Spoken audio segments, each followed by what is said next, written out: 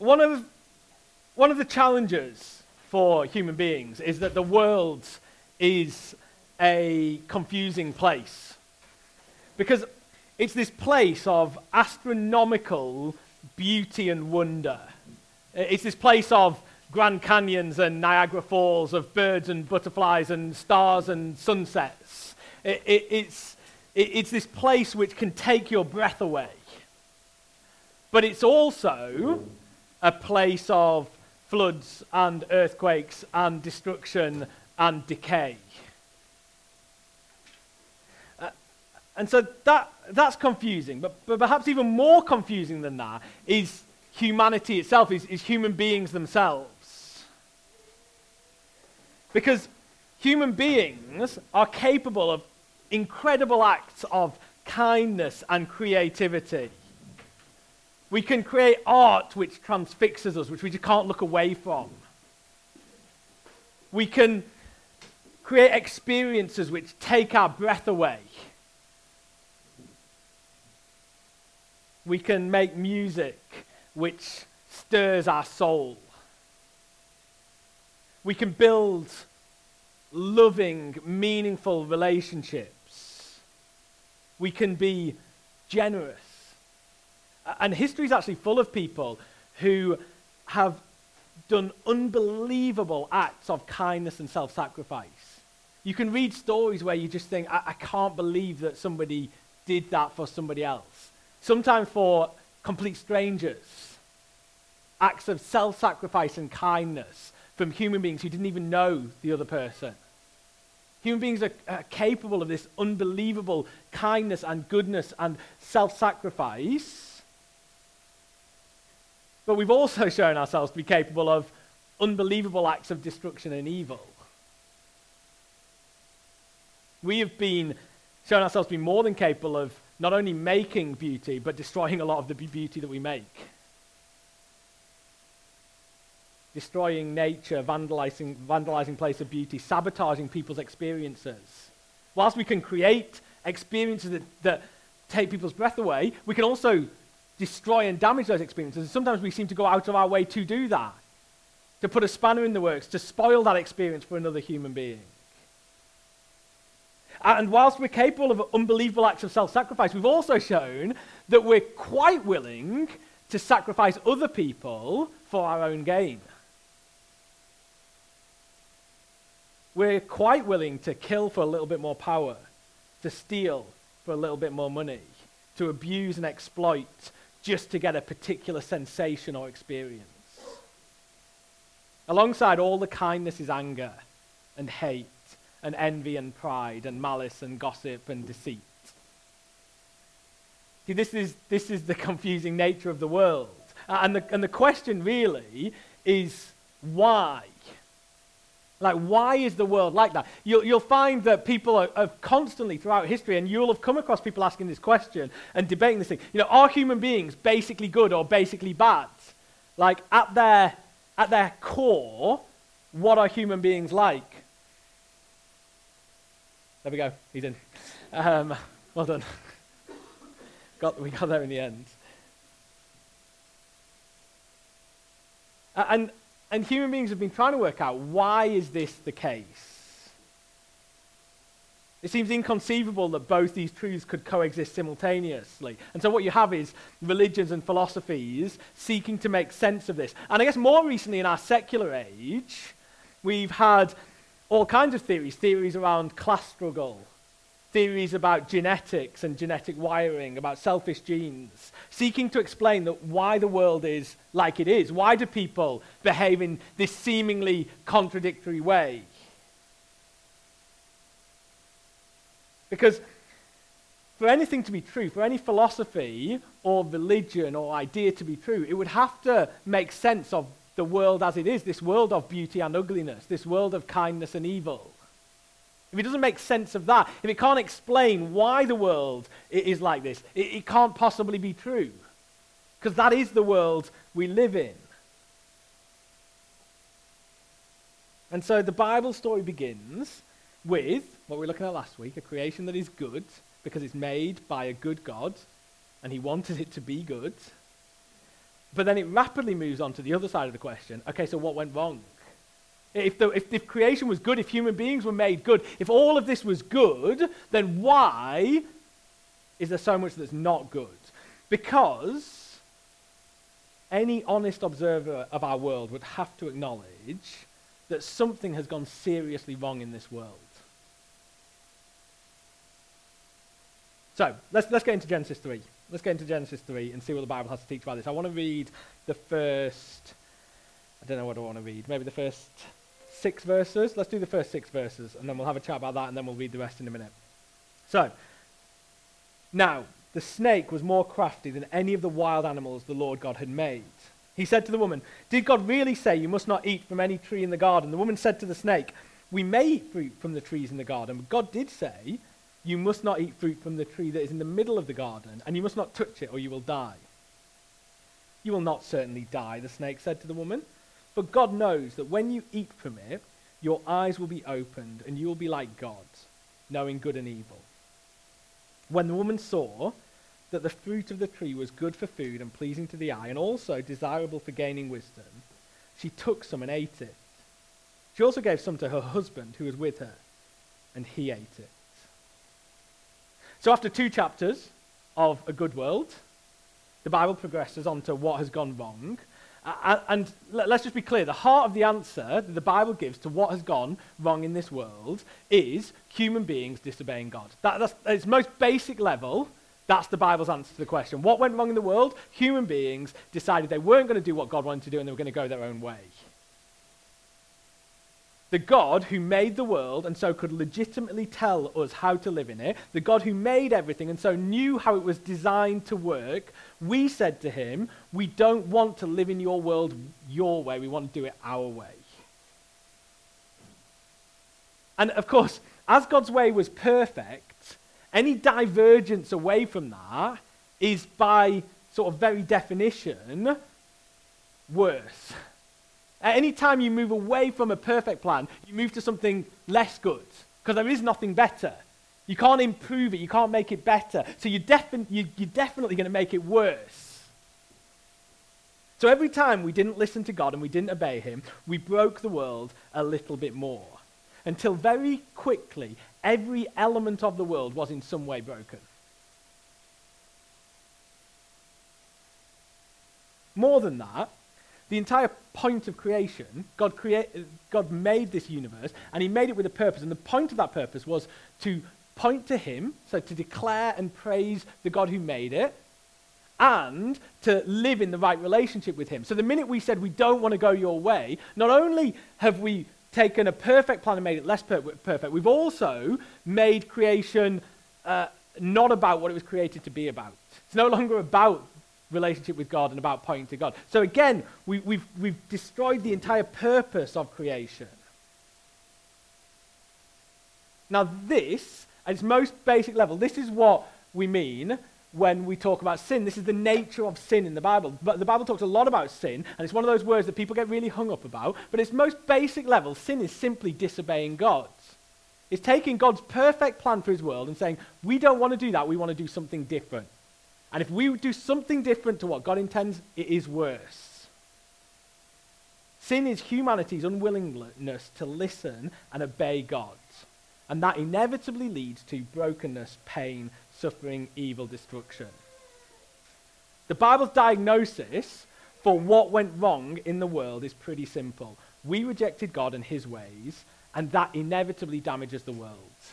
You can't reject the source of life without bringing death into the world. You can't reject the source of wisdom without bringing a whole load of foolishness into the world. You can't reject the source of goodness without bringing evil into the world. You can't reject the purpose you were created for without bringing emptiness into the world. You can't reject the source of joy without bringing sorrow into the world. That's just how it works.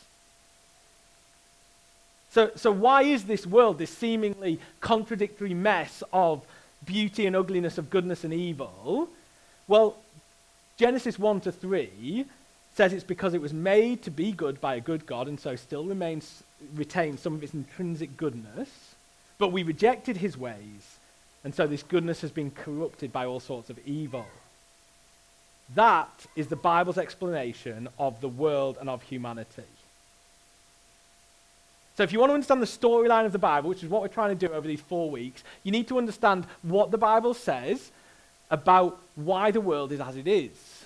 That is the heart of the Bible story. And I guess the question it leaves me asking is, if sin is so destructive, so if it causes all this brokenness and all this damage, if it creates all this evil and all this ugliness, then why did it ever take hold in the world? Like, why would anyone do it? It just seems pointless. Why did sin get such a stranglehold over the world we live in? And I want to suggest that in this story we see 3 great lies that sin has built its empire on. 3 great lies that it tells over and over again. And I just want to spend a few minutes just thinking about what these lies are. And the first great lie of sin is this: it's we don't need to listen to God. It's the first great lie that sin will tell you. You see it there in verse 1, the end of verse 1. Did God really say?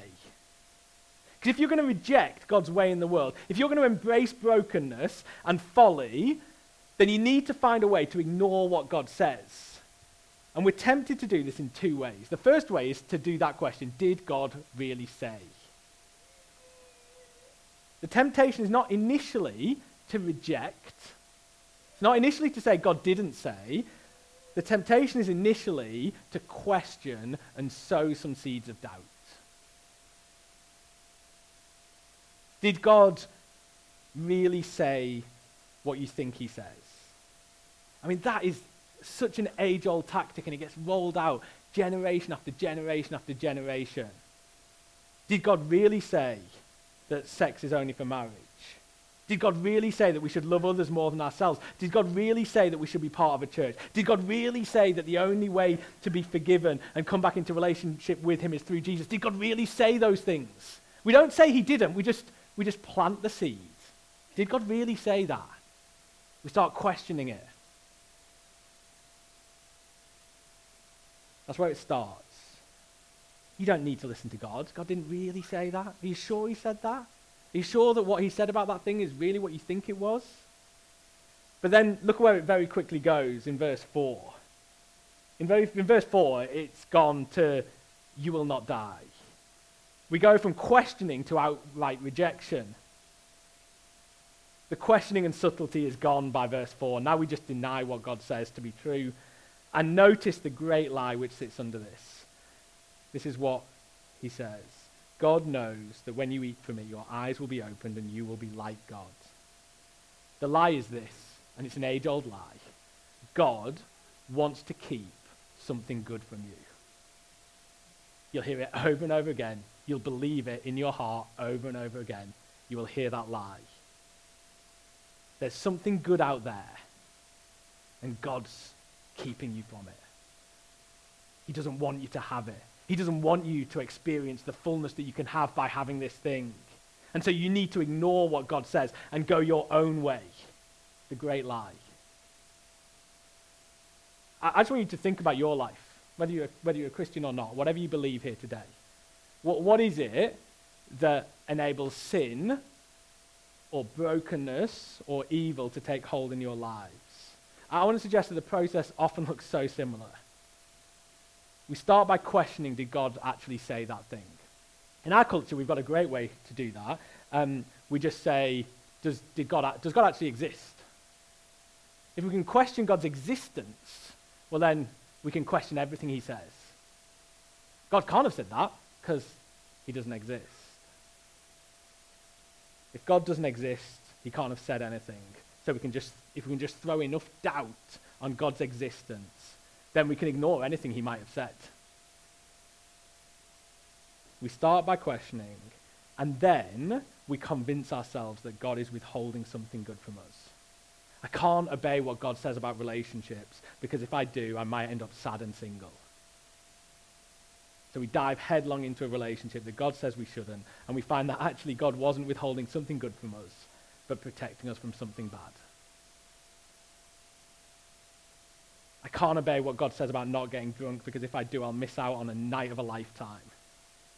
only to discover that God had a better vision for your life that he was calling you to. You want to know how the world got so broken? How people ended up so messed up and doing so many bad things? Well, we started questioning whether what God said was true, and we started believing that God was withholding something good from us. That in order to really live, we had to go our own way. And so then we full on reject the perfect way God intended the world to run, and we spiral into more and more chaos. Chasing a life that we're promised, but that actually was never really on offer. You see, that's why sin took such hold in the world. Look at your heart, isn't that why it does? You believe that God's holding something good from you. You believe that you just need to stop listening to him to really live, to really experience life. And this is the second thing that sin promises. It says we can be our own gods. That's the second great lie that pulls us in. We hear that lie, you can be your own gods. You can be like God. And of course, in what way can we be like God? Well, we're told that the temptation is you can be like God, you can decide what's right and wrong for yourself. This is in essence the voice which whispers in our ear and says, you do you.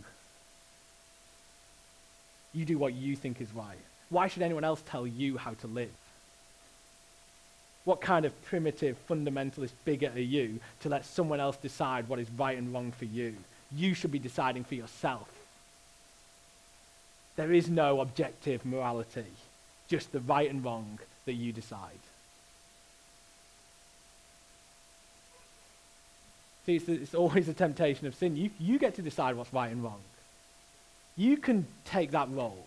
Don't rely on someone else. Don't let someone else call those shots for you. You decide what's right and wrong for you. It's just so tempting. We'd love to have that power. We want to have that power. We believe we should have that power. And so there's these two great lies. God's withholding something good from us and we don't need to listen to him. That we can be like God, deciding right and wrong for ourselves. But actually, I think most of it comes down to a third great lie, which you see in verse 6. I think most of the time where we go down this destructive path, it's basically because of this. It's because of verse 6. Then the woman saw that the fruit of the tree was good for food and desirable for gaining wisdom. She took some and ate it. You want to know what I think the story of so much evil and destruction in the world is we just see something and we want it so badly. We just see it and it's there and we want it. No matter the cost. I just want that thing and I want it now. That extra chocolate bar that we know we'll regret in the morning. We just can't resist it though, because it's there and we want it. That one night stand which we know will destabilize our marriage and ruin a friendship, but we just want it so much right then. That angry word or unkind comment which we know will hurt someone else and make our life harder, but we just want the satisfaction of saying it. I think the appeal of sin is pretty straightforward. It appeals to our feelings, and it's nearly always short-termist. You can have this thing and you can have it now. It's short-termist because it says, we say, I feel like I want this thing now, and to hell with the consequences. We basically trade away our long-term happiness and good, and the long-term happiness and good of others, for something which we see and we want right now. They see the fruit, it looks desirable, and so they take it. That's just how it works. It's there in front of us, and at that moment we just want it so badly. And we don't care what happens because of it. It's the story that's repeated again and again in the Bible, actually. That's why it's the foundation story of what went wrong in the world. That's why Genesis 3 sits at the start, because you'll see this story repeated again and again. You'll see it repeated with Jacob and Esau, where Esau wants a bowl of soup so desperately that he's willing to sell everything that's his in the future for that bowl of soup. I guess one of the most famous examples is you'll see it with King David. I don't know if you know the story of King David from the Old Testament. King David's a great figure, one of the heroes of the Bible. You'll know him from stories like David and Goliath. He's described as a man after God's own heart. There's so much to admire about David. But the Bible tells a story of King David where he sees a woman bathing on a roof. And he sees her and he just wants her. He just wants her so badly. And he wants her right now. So he kills her husband. He takes her for his own wife. It's just the same story repeated again and again. He sees something, he wants it, and so he took it, and in order to take it, he lies, he commits adultery, he commits murder, and as a result, what happens? His family's torn to pieces. He ends up with an insurrection in his kingdom. It's the classic tale repeated again and again throughout history, which is repeated again and again in our own lives. We see something. Sin promises us immediate pleasure with no consequences. You can have that thing, and nothing bad will happen. But the reality is so very different. This is why sin took such a hold in our world. It's why it's taken such a hold in our own heart. It appeals to our short-term feelings. You can have that thing now, and it'll be all right. But Genesis 3 goes on to say, actually, it won't be all right. Actually, there will be consequences. There will be a price to pay. Let's pick up the story, shall we, in verse 7. Let me read from 7 to the end of the chapter. And we'll just spend a bit of time just thinking about what those consequences are. Then, the eyes of both of them were opened, and they realized that they were naked. So they sewed fig leaves together and made coverings for themselves. Then the man and his wife heard the sound of the Lord God as he was walking in the garden in the cool of the day. And they hid from the Lord God among the trees of the garden. But the Lord God called to the man, "Where are you?" He answered, "I heard you in the garden. I was afraid because I was naked, so I hid." And he said, "Who told you that you were naked? Have you eaten from the tree which I commanded you not to eat?" The man said, "The woman you put here with me, she gave me some fruit from the tree and I ate it." Then the Lord God said to the woman, what is this that you've done? The woman said, "The snake deceived me and I ate it." So the Lord God said to the snake, "Because you have done this, cursed are you above all livestock and all wild animals. You will crawl on your belly and you will eat dust all the days of your life. And I will put enmity between you and the woman, and between your offspring and hers. He will crush your head, and you will strike his heel." To the woman he said, "I will make your pains in childbearing very severe. With painful labor you will give birth to children. Your desire will be for your husband, and he will rule over you." To Adam he said, "Because you listened to your wife and ate fruit from the tree about which I commanded you, you must not eat from it. Cursed is the ground because of you. Through painful toil you will eat food from it all the days of your life. It will produce thorns and thistles for you, and you will eat the plants of the field. By the sweat of your brow you will eat your food until you return to the ground, since from it you were taken. For dust you are, and to dust you will return." Adam named his wife Eve because she would become the mother of all the living. The Lord God made garments of skin for Adam and his wife and clothed them. And the Lord God said, "The man has now become like one of us, knowing good and evil. He must not be allowed to reach out his hand and take also from the tree of life and eat and live forever." So the Lord God banished him from the Garden of Eden to work the ground from which he'd been taken. After he drove the man out, he placed on the east side of the Garden of Eden cherubim and a flaming sword flashing back and forth to guard the way to the tree of life. So we've seen a bit about the nature of sin and about how it has taken such a stranglehold on everything. And just the final thing I just want to think about is, so what? Like what has that done in our world? What are the consequences of that? And I want to suggest there's 4 things which human rebellion from God has brought into the world, which are highlighted in this passage. There's probably more, but I'm going to give you 4 for today because that seems like enough. The first and most serious is this: separation from God. We rebelled against God, and as we did that, we drove this wedge between ourselves and God. There was distance which had never been there before. We weren't on the same page, moving in the same direction, committed to the same things, but now we were in conflict. God wanting us to treat the world one way, ourselves determined to treat it a different way. And what I think is really interesting in this account, and Genesis 3, is that separation, there's 2 elements to it. There's a human element where we create our own separation from God. You see that at the start in verse 8, I think it is. They hide from God. So there's a self-inflicted separation from God that comes as a result of sin. We no longer want to be with him. We no longer want to be around him. So there's that sense to which we're separated from God because we're hiding from him. We want to avoid him. We don't want to be around him. And so it's because it's our own fault. Like we do it ourselves. But there's also another sense to it, which you see in verse 23 and 24, where actually God banishes them from the garden. So it's both. We hide and we don't want to see God, but God also can no longer have us in his presence. They're driven out from his presence. A perfect God can no longer coexist with people who are so committed to rejecting him, to sin and to destruction. It's not either or. It's not, well, did we not want God, or did God not want us? We were just separated. We hid from him. God could no longer tolerate us. So sin separated human beings from God. We don't want to know him anymore, and even if we do, we can't approach him because he is too pure, too perfect, too holy for us. That's the problem with sin. It separates us from the God who made us. The next thing which comes from sin is fear and shame.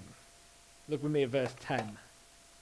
They suddenly realize that they're naked, and they for the first time experience shame. And what does that result in? Fear.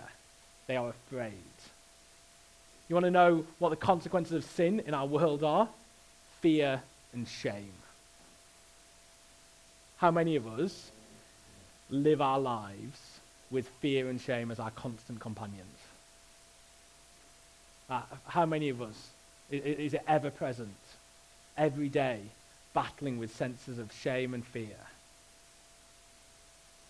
Ashamed of things we've done which we worry will come back to haunt us. Ashamed of things that we've said that we cringe just to remember. Ashamed of our failed marriage or the imperfections in our appearance or our wasted lives. Afraid that people will one day find out what we're really like.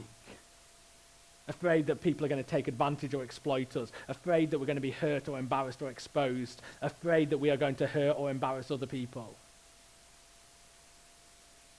This is the dreadful consequence of sin. It promises us wisdom and pleasure, and it delivers shame and fear. That's the terrible thing about it.